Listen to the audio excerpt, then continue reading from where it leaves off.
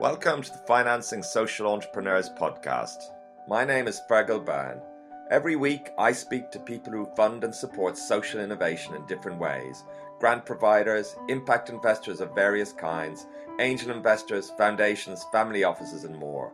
They talk frankly about how they work, how they make investment, grant and funding decisions, what they will invest in or support and what they cannot. They talk about the pros and cons of different sources of funding, share lessons and insights, and provide invaluable advice for any social entrepreneur or innovator looking to build and finance a sustainable social business. This podcast is brought to you in collaboration with Echoing Green. Echoing Green drives social progress further, faster, via its Global Social Entrepreneurship Fellowship, now running for 30 years. Echoing Green's new Impact Investing program aims to bridge the gap between impact investors and social entrepreneurs to help build more resilient and financially stronger social impact businesses. You can find out more at echoinggreen.org. There's also, on top of that, a layer of market level challenges that we see. So they're operating in a very fragmented, opaque market that is not well segmented or doesn't have the same type of infrastructure as we see in typical capital markets. So there's kind of two layers that I see. What we've heard from the applicants and our fellows themselves are that they need a diverse type of investment rating support. So everything from finance 101, debt versus equity, what do these mean for your organizations, to they're ready to pitch, they want investor connections, and really just need that network and the access to that network of finance. A lot of them reported that they've heard of what impact investing is, but they don't know what it specifically means for them and their business. Back in 2015, we surveyed our semifinalists for our program, so it's over 200 organizations from all over the world, and asked them, where else do they look for seed funding? And we got a list of, almost 550 different separate entities back. Most of them were in their personal networks. No one institutional funder emerged. I'm very pleased today to introduce Min Pease. Min leads the Impact Investing Program at Echoing Green, a leading global non-profit that provides seed funding and technical assistance to emerging social entrepreneurs with ideas for social change.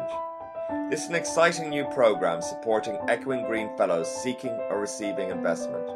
In large part, this involves getting social entrepreneurs investment ready and helping them to find investors that have an aligned understanding of their mission. Min also works to engage investors in the Echoing Green community.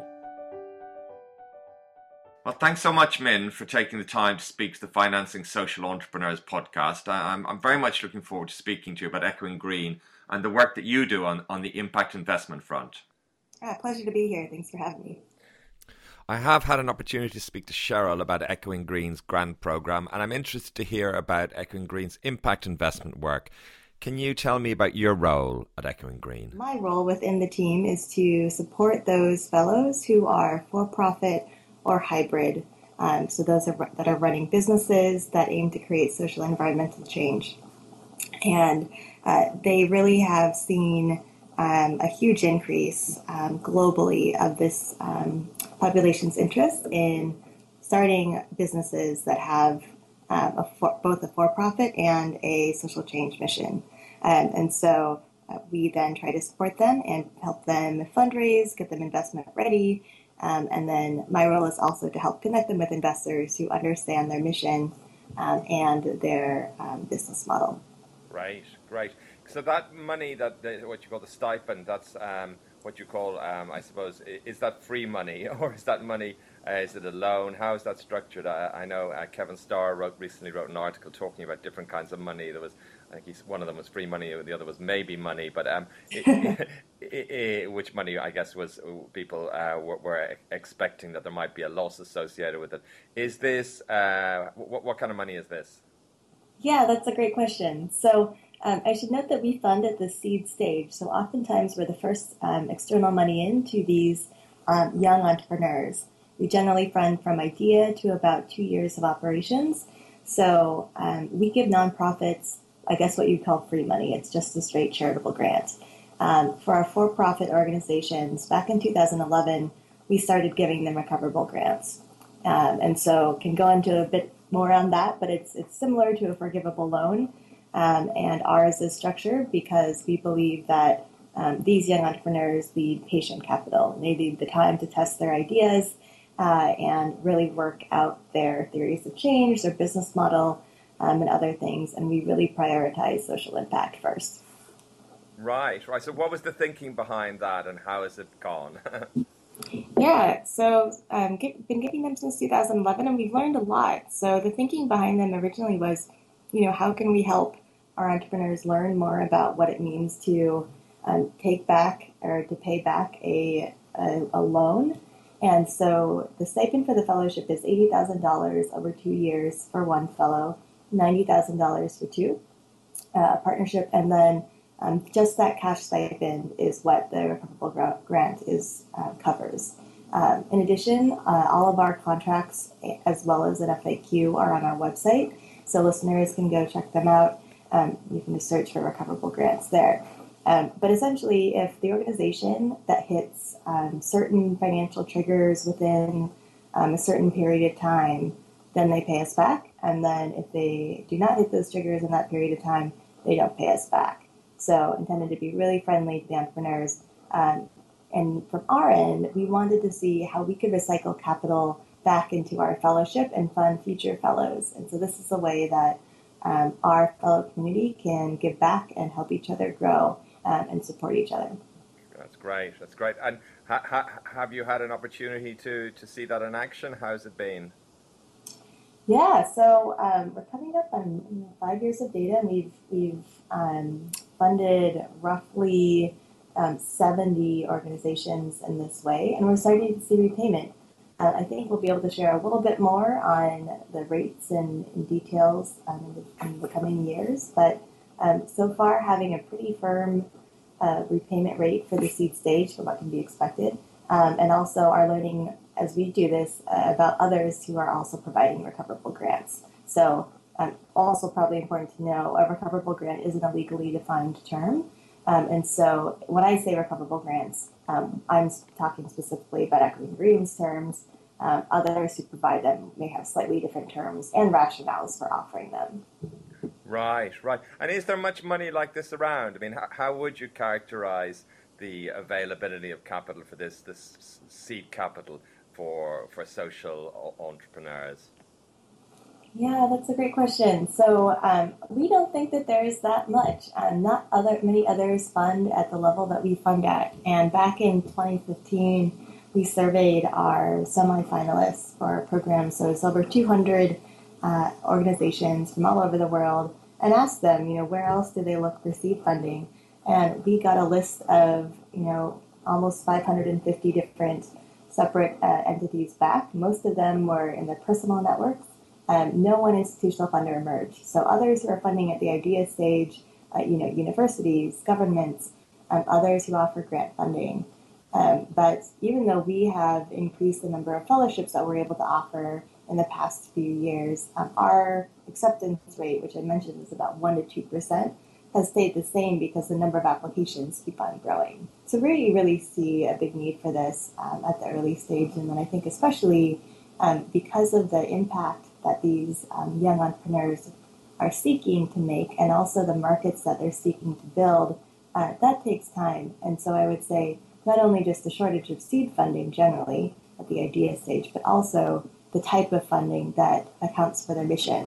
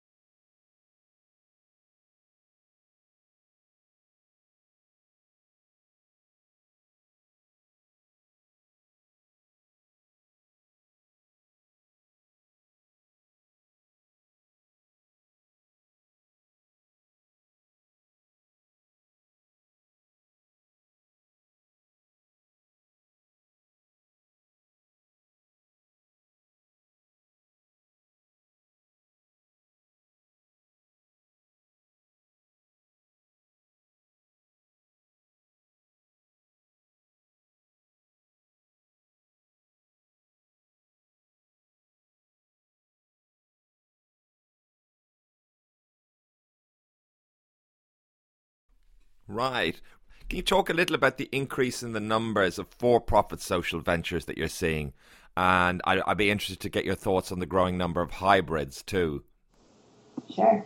So to start with your first question, we've seen a huge increase in our applicant pool, and I think this is reflected in the broader field as well. But back in 2006, Harvard Business School did a study on our applicants and found that about 15% or so had aspects of for-profit or hybrid business models in their application to our program. Fast forward a few years, this year and last year, those applications were half of all of our fellowship pool. So this is a striking increase and one that we think is really here to stay. These applications are cross-sector, they're cross-geography, all sorts of different types of models, and really exciting innovation. As a seed funder, we think that we get a glimpse into the future before anyone else, given where we sit in the funding spectrum. And so really see that this is a trend that's here to stay. As far as hybrid business models, there's a lot of discussion about what that means, and we've seen the whole gamut. So, one definition of hybrid is that you have a significant earned revenue source. So that could be a nonprofit, structured as a nonprofit, so it's a 501c3 in the US, and they have a significant earned revenue model that helps them sustain their activities, their charitable mission. And we've seen this a lot. So this is in education, and in all sorts of sectors that we've seen. We also see a lot of organizations that may be structured as a for-profit in one country, and then also a 501c3 in the US, and this is to facilitate funding. Oftentimes, organizations who work abroad may not be able to easily get, capital in and out of the country, or they have foreign funders, and so this is how they set up a structure that works in tandem with their mission and their goals. In addition, sometimes the countries don't have a nonprofit or 501c3 type of designation. And so this is where you get into really fun legal structures and questions, and they may be just formed as a for-profit because there is no alternative. So we've seen that as well. Generally, what I would say is that when we see an application that's a hybrid application, so whether that's a for-profit and a nonprofit working toward the same mission, nonprofit with our revenue stream, for-profit with a nonprofit partner, the questions that we ask are the same. It's why are you doing this? Why do you think that a for-profit business model is the right way to achieve social and environmental change? What safeguards do you have, or are you thinking about as you set up this organization and build it? There are tensions that any entrepreneur faces as they build an organization, and when you add on the layer of impact and mission, it has big implications for choosing a legal structure. Right, that's certainly an interesting development. It clearly adds complexity to the business, but at the same time gives social entrepreneurs increased flexibility in how they fund their business. I'd like to talk about business models. I know there's also been growth and innovation here in the range and types of business models that social entrepreneurs are using to fund their business. What's happening here? Yeah, so we see it all, and really also because, again, we're at this earliest stage, we get a lot of great ideas, and then our job is to help them think through what that actually looks like in terms of what they actually want to achieve, and then also how are they going to achieve it.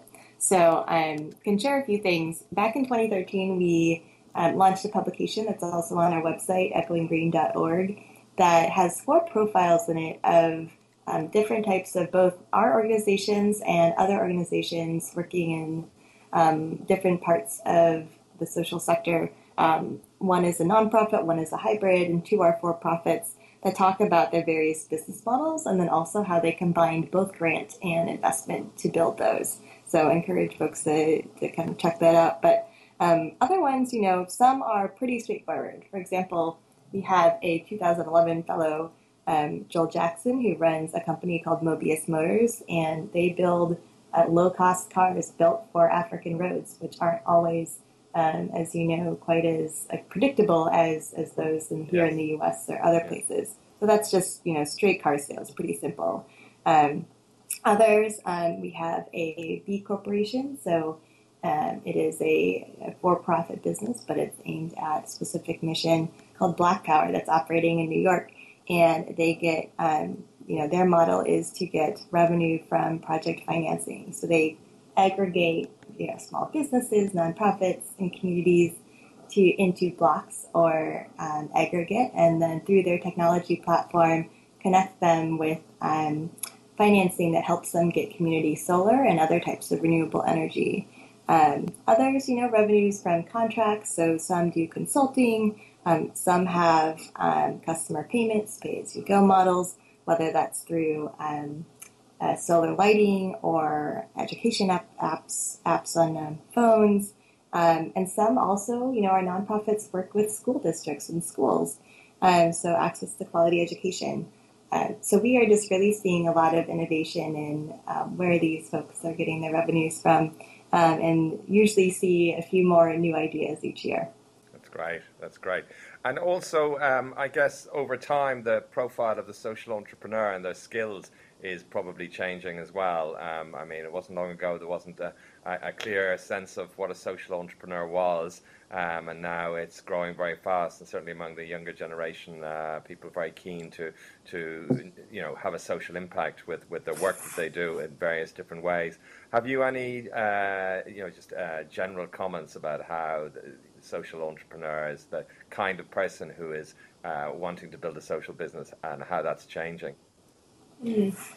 Yeah, I could talk to this from my own experience and also, note something from the organization's experience, given that we've been around for about 30 years now. So I think from, our perspective as an organization, what we're really seeing is that when we first started out, we really didn't see the term social entrepreneur even being used. It was known, but it wasn't really common. And now I think, fast forward 30 or so years, and you see that it's a term that a lot of people know. There's an ecosystem that's a bit stronger around these entrepreneurs to help them build their businesses and support them as people. Obviously, still a lot of work to be done around that. And then I think from my perspective, it's this added layer of young people wanting to affect change through a business, so through earned revenues, through profits. And that to me is really exciting. Some of the trends that we've seen in our application, so I think are reflective of the broader kind of intersection of the social sector and the business sector. So we are closely tracking our data each year on, do our applicants who apply as for-profits and hybrids look different than those who are nonprofits? And I think what we're starting to see is that those who are for-profit tend to skew white and male more than those who tend to skew nonprofit in their ideas. And so it's our role to figure out, how are we missing, or how can we better reach applicants who are close to the problems they're trying to solve, and how can we better support women's entrepreneurship. And I'm happy to say that this year, which is actually the first year that we've selected the majority of for-profit organizations in our portfolio, most of them are women entrepreneurs, and most of the women are women of color. And so really proud of that. And hope to continue to see that growth in terms of what the leaders, where they come from, and what they're trying to do. Right. That's an interesting development. I guess Echoing Green has an excellent vantage point over 30 years to look at these kind of things. I'm just wondering also about how well social entrepreneurs are doing making their case and raising money from investors. Are there a few areas perhaps where you think they could do better? Yeah, that's a great question. So back in 2015, we launched a report that looked at both our semifinalist applicants, as I mentioned, but also just our learnings from our fellows. So I think there's a few different ways to look at it in the impact investing field at the early stage. So one is obviously every entrepreneur who comes to us has individual challenges that they as fundraisers and then their businesses have in terms of being able to raise the right type of money for their business. There's also, on top of that, a layer of market level challenges that we see. So they're operating in a very fragmented, opaque market that is not well segmented or doesn't have the same type of infrastructure as we see in typical capital markets. So there's kind of two layers that I see. What we've heard from the applicants and our fellows themselves are that they need a diverse type of investment readiness support. So everything from finance 101, debt versus equity, what do these mean for your organizations, to, they're ready to pitch. They want investor connections and really just need that network and the access to that network of finance. A lot of them reported that they've heard of what impact investing is, but they don't know what it specifically means for them and their business. So this to us was a really interesting finding because, how can we better help them navigate this market? How can we equip them to ask questions to get to if the investor is aligned on impact, financial returns, and other criteria that they have? In addition, some of the challenges were there's diverse funding sources. Again, where do they go for that seed and early stage capital? And the fact that they're using both grants and investments to start up is also an interesting piece because it's just an added complexity when you're trying to apply for grants and receiving philanthropic capital. Obviously, very different expectations between that capital and investors and what they want to see. That's right. That's very interesting. So what advice would you have for social entrepreneurs that are looking to raise money from family offices and high net worth individuals? Sure. So I think, generally there's kind of three things that I say that I help our entrepreneurs think through. So one is, again, because with the earliest stages, first, the most important thing before they talk with any investor, any potential investor is, know what they care about. So what is the impact that they actually want to create? How are they going to create it? And then also how they'll be sustainable. So what that business model looks like. And so that's before they even think about their investors. And that's really the bread and butter of what we try to do in the fellowship program. As far as working with family offices and high net worths, it's always about relationships. So always recommend that they are cultivating these relationships. It always takes longer than expected to raise funds. They should always be out there building those relationships. And whether those result in funding, advice, or networks, that is something that's always key. And then once they are fundraising, once they're talking to someone, whether it be a family office, high net worth, or otherwise, encourage them to think like an investor. So consider what this person is, what they value, what they're considering, and then also if they need to have the business acumen to be able to talk with that person about their financial model, because they're not a grant maker. Although through the family office they may have that on the other side of the house. If it's an investment, then they need to be able to talk about their financial model and make sure that they have that down. So that's kind of the basics, and can talk more from there. Great, that's great advice. So what kind of investors are you working with? It's such a general term in many ways, impact investors. It covers a lot of things. I guess there are people who are probably doing kind of pretty traditional type investment, but are adding a layer of impact on it as well in terms of the requirements that they have. And then there are others that are more impact oriented and willing, perhaps, or more willing to take a lower rate of return. Yeah, absolutely. And I think, again, because we're at the very early stages, I work more with different types of certain types of investors, but certainly see the whole spectrum. And I think that's partially to do with some of the market challenges that I mentioned earlier. But at the earliest stage, very typically, like a typical startup founder, friends and family is the first network that they tap. And so we see a lot of them being funded by angels, friends and family, etc. Family offices and high net worths are also very involved in the early stage. So those who, especially where entrepreneurs themselves, are interested in our fellows, makes a lot of sense. They like to offer both their time and their treasure, as some call it. However, we also see as our fellows mature and as their business models begin to scale, some of them now at Series B or so, they are obviously now working with a very different population of investors. They're starting to get into impact investment funds, typical venture capitalists, and then also, interestingly, some are working with venture capitalists, but from their grant-making side. So the whole spectrum is there. I think that probably as we begin to look at our data more this fall and next year, through a project that we're doing, we'll have a bit more insight on who they've actually talked to versus gotten funding from as our portfolio as a whole. Right, right. And so do family offices, are they looking to make investments where they're expecting to make a financial return?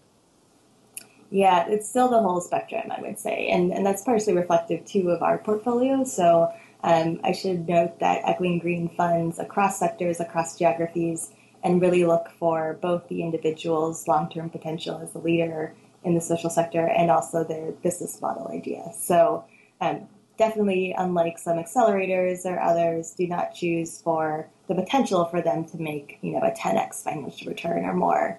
But really look for the right combination of the person and the idea.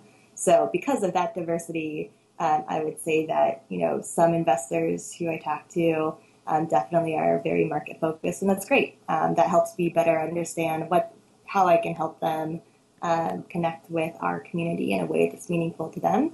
And others are very much more aligned with us, where maybe they are offering recoverable grants or charitable grants, and that can help unlock capital down the line that is potentially more market focused for entrepreneurs. But I would say of the business models that we see, some will be regular, just straight, more market rate return off. They will be better off.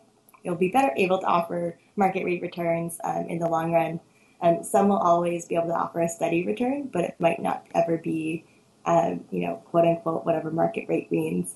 And some projects may just always have some sort of philanthropic capital involved. Yes, yes. It's such a broad range, really, isn't it? Can you talk a little bit about business angels and what they look for? I mean, I don't know, as you say, it's very fragmented and I guess very idiosyncratic, different projects, different angels. Anything you can say at all about the kinds of returns they're looking for and how you talk to social entrepreneurs about that, or how they should think about the kinds of returns that they would hope to make or should be thinking about making if they're looking to talk to business angels? Sure.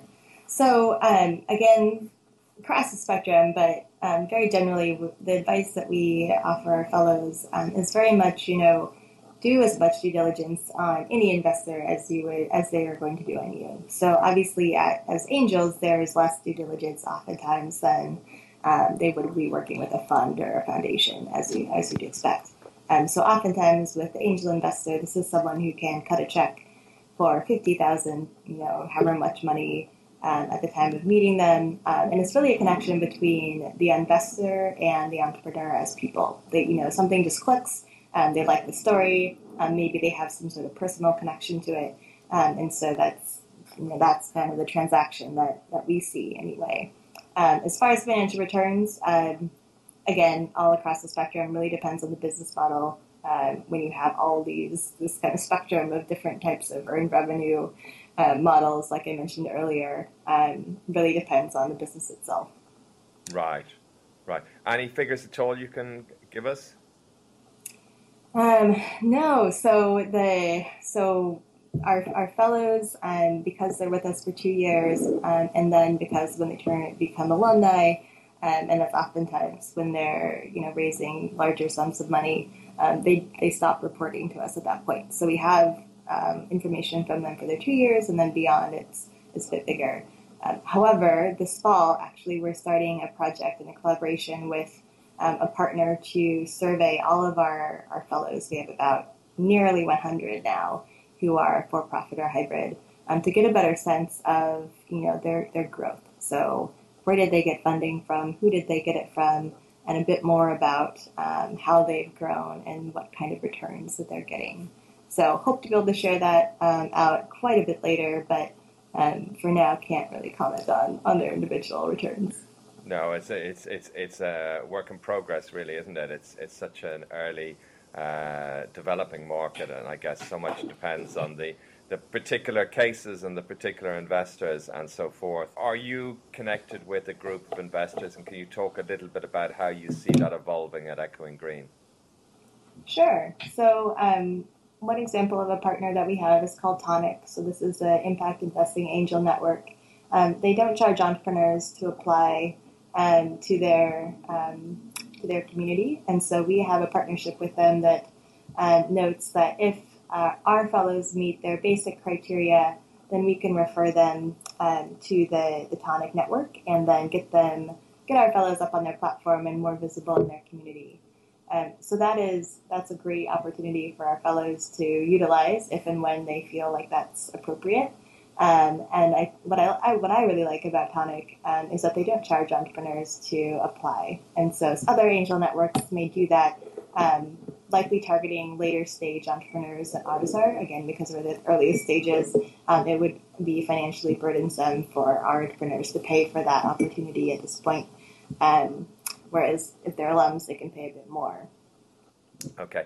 So to what degree do you provide more generic support when it comes to raising impact investment, or to what degree is it bespoke to the each social innovator or entrepreneur situation? So we try to find a happy medium. We released a report earlier this year that kind of talked about our approach to supporting fellows, also on our website. But we really find that it's a little bit in between. So there's a few reasons for this. So first is the literature and the assessment that's been done so far of accelerator programs found that fully customized support is really best for the entrepreneurs. Gets the best results, and then also is, however, the most expensive and the trickiest business model. So it's high quality, but also high cost. Whereas full standardization, say you have a curriculum and everyone gets the same set of tools, that doesn't make sense for our portfolio because, again, global across sectors makes less sense for them. So our approach is really to be configurable. How can we provide our community with a configurable menu of support? So that means what resources exist, what tools exist, and then what gaps are there that we need to help fill in and create for them to support them, so that when they decide that they need this type of support, we can better offer it to them and they can have a better understanding of what's available. And so this year we're piloting a set of tools specifically focused on fundraising that help us as a team better diagnose where fellows are in their investment readiness process. And so by doing this and by asking them questions along different areas that they'll need to develop and think about before they go and fundraise, everything from, what is your theory of change to do you have a lawyer, kind of the whole spectrum, where depending on where those fall, then we can then identify more closely where their needs are and then be able to offer them access to our network of advisors, access to tools and resources that exist, and help them navigate the process a bit better. Right. And remind me, is it open to all of your fellows or just fellows at a particular stage in the development? How does that work? Yeah, it's open to all. So once they come onto the fellowship, they all self-assess where they're at in terms of their skills and their competence around these different fundraising areas. And then they decide if they're ready to think about fundraising, again, because some are just at the idea stage and may need or want to focus on different areas of their work. If they're ready to think about fundraising, though, then we definitely have that conversation early on and can help them identify, again, everything from tools to templates to advisors who can help them think through that area. Great. Now, can you tell me a little bit about CEDIT, if I pronounced that correctly? Yeah, sure. So the CEDIT is a seed impact investment template note that we created earlier this year. And I'll just start off so our lawyers are happy that this is not legal advice, so just go check it out with your own lawyer before you get too excited. But this is created on our website, and this is part of our work that we do because we can only select the top 1 to 2% of applicants every year. And so part of our other role is to raise our entrepreneurs' voices more broadly for the field and incorporate their voice into what's happening in the market and all of the innovation and excitement around investment. And so this project was started because we were working with a group of for-profit and hybrid alumni for a few years and had heard with them that they weren't seeing terms from their early stage investors that they thought aligned with their mission. So again, speaking to a few other challenges that I mentioned around the time it takes to build markets, the patient capital that they need to test their ideas at the early stage, really led to this conversation. And so how could they as entrepreneurs contribute back to the field and for kind of helping future entrepreneurs navigate this process as well. So we engaged a law firm in New York, Sullivan and Cromwell, which is an international firm, has worked with a variety and all of the large financial institutions, and with their input and legal expertise, created this template. So it's designed for debt investment into an early stage social enterprise. Investors should be primarily concerned with advancing the mission of the company, not with earning a large financial return. All of the details are online, but the kind of takeaway is, how do we do a better job at incorporating entrepreneur voices into the investment process, and also how do they access quality legal services to be with them there at the early stages, so that they don't agree to unfavorable terms to early financing. And so this was really the result of this group of entrepreneurs. We may or may not do other sorts of projects in the future, but have so far received really good feedback on it from both investors and entrepreneurs alike. It sounds very useful to have a generic document like that, but as you say, people need to make sure it works for them and their own responsibility legally and so forth. I'm just wondering, any other developments that you think are exciting in the world of funding for social innovation? Yeah, so again, putting my early stage cap on, I think the most excitement lately has been around mainstreaming the market. And so certainly lots of money is moving here from mainstream investors, banks, pensions, and that's really exciting. I would say that the other end of the spectrum of where we sit at the earliest stages, there are a few exciting developments, but there's still a lot of challenges. But to speak to some of the exciting developments that we're seeing, I've been hearing about a lot of new technology platforms that have been created to facilitate this finding and matching of entrepreneurs and investors. I think there's going to be some flourishing of innovation there, and then we'll see which ones, kind of get the scale that they need to succeed. There's obviously, excitingly, more understanding around impact terms. So an impact term sheet project came out earlier this year. And certainly my work with the legal community in creating the CDIT is exciting because they're the third people at the table, right, when you're negotiating a deal. And so they're beginning to coalesce and start to create a very kind of emerging community around identifying social entrepreneur needs, figuring out what these hybrid models mean, et cetera. And so that's also exciting from my perspective.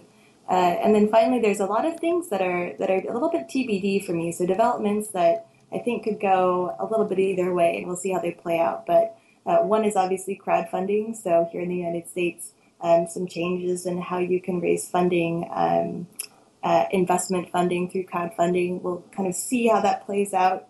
I think in our community, just a few are starting to think about that. And then the other exciting development is millennials. So I think this is also a little bit of a wait and see, but there's interest in this group for participating. They've indicated through various surveys and other things that they want to align their values with their money. And so I think this is just really, as this generation gets the massive amounts of wealth transferred to them, what will they do with that, and what would that mean for their excitement around aligning their purpose and their money? And so I think that'll be something that plays out, but is exciting at its genesis right now. That's great. Thank you for that, Min.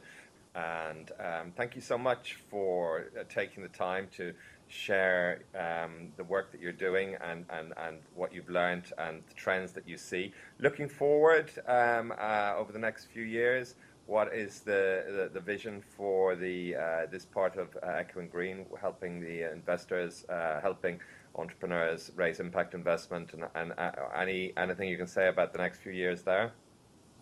Yeah, so next year is our 30-year anniversary, and so we're incredibly excited, and definitely keep an eye on what we're up to. I think that a big piece of that will be, for me anyway, is figuring out how to get, part of what we do now is getting entrepreneurs ready for investment ready, but how do we get investors ready for entrepreneurs? So continuing to elevate our entrepreneur voices in this conversation as this market is being created will continue to be a priority. And then I think for Echo and Green ourselves, it's building out our investor community, and trying to focus on getting all of our entrepreneurs funded. That's a great vision, Min. Well, thank you so much for taking the time to speak to Financing Social Entrepreneurs today. I wish you the very best of success with the great work that you and Echoing Green are doing. Great. Thanks for having me. Thank you for listening to the Financing Social Entrepreneurs podcast. I hope you found this interview valuable. Please make sure to visit financingsocialentrepreneurs.com and subscribe to make sure you don't miss any future podcasts.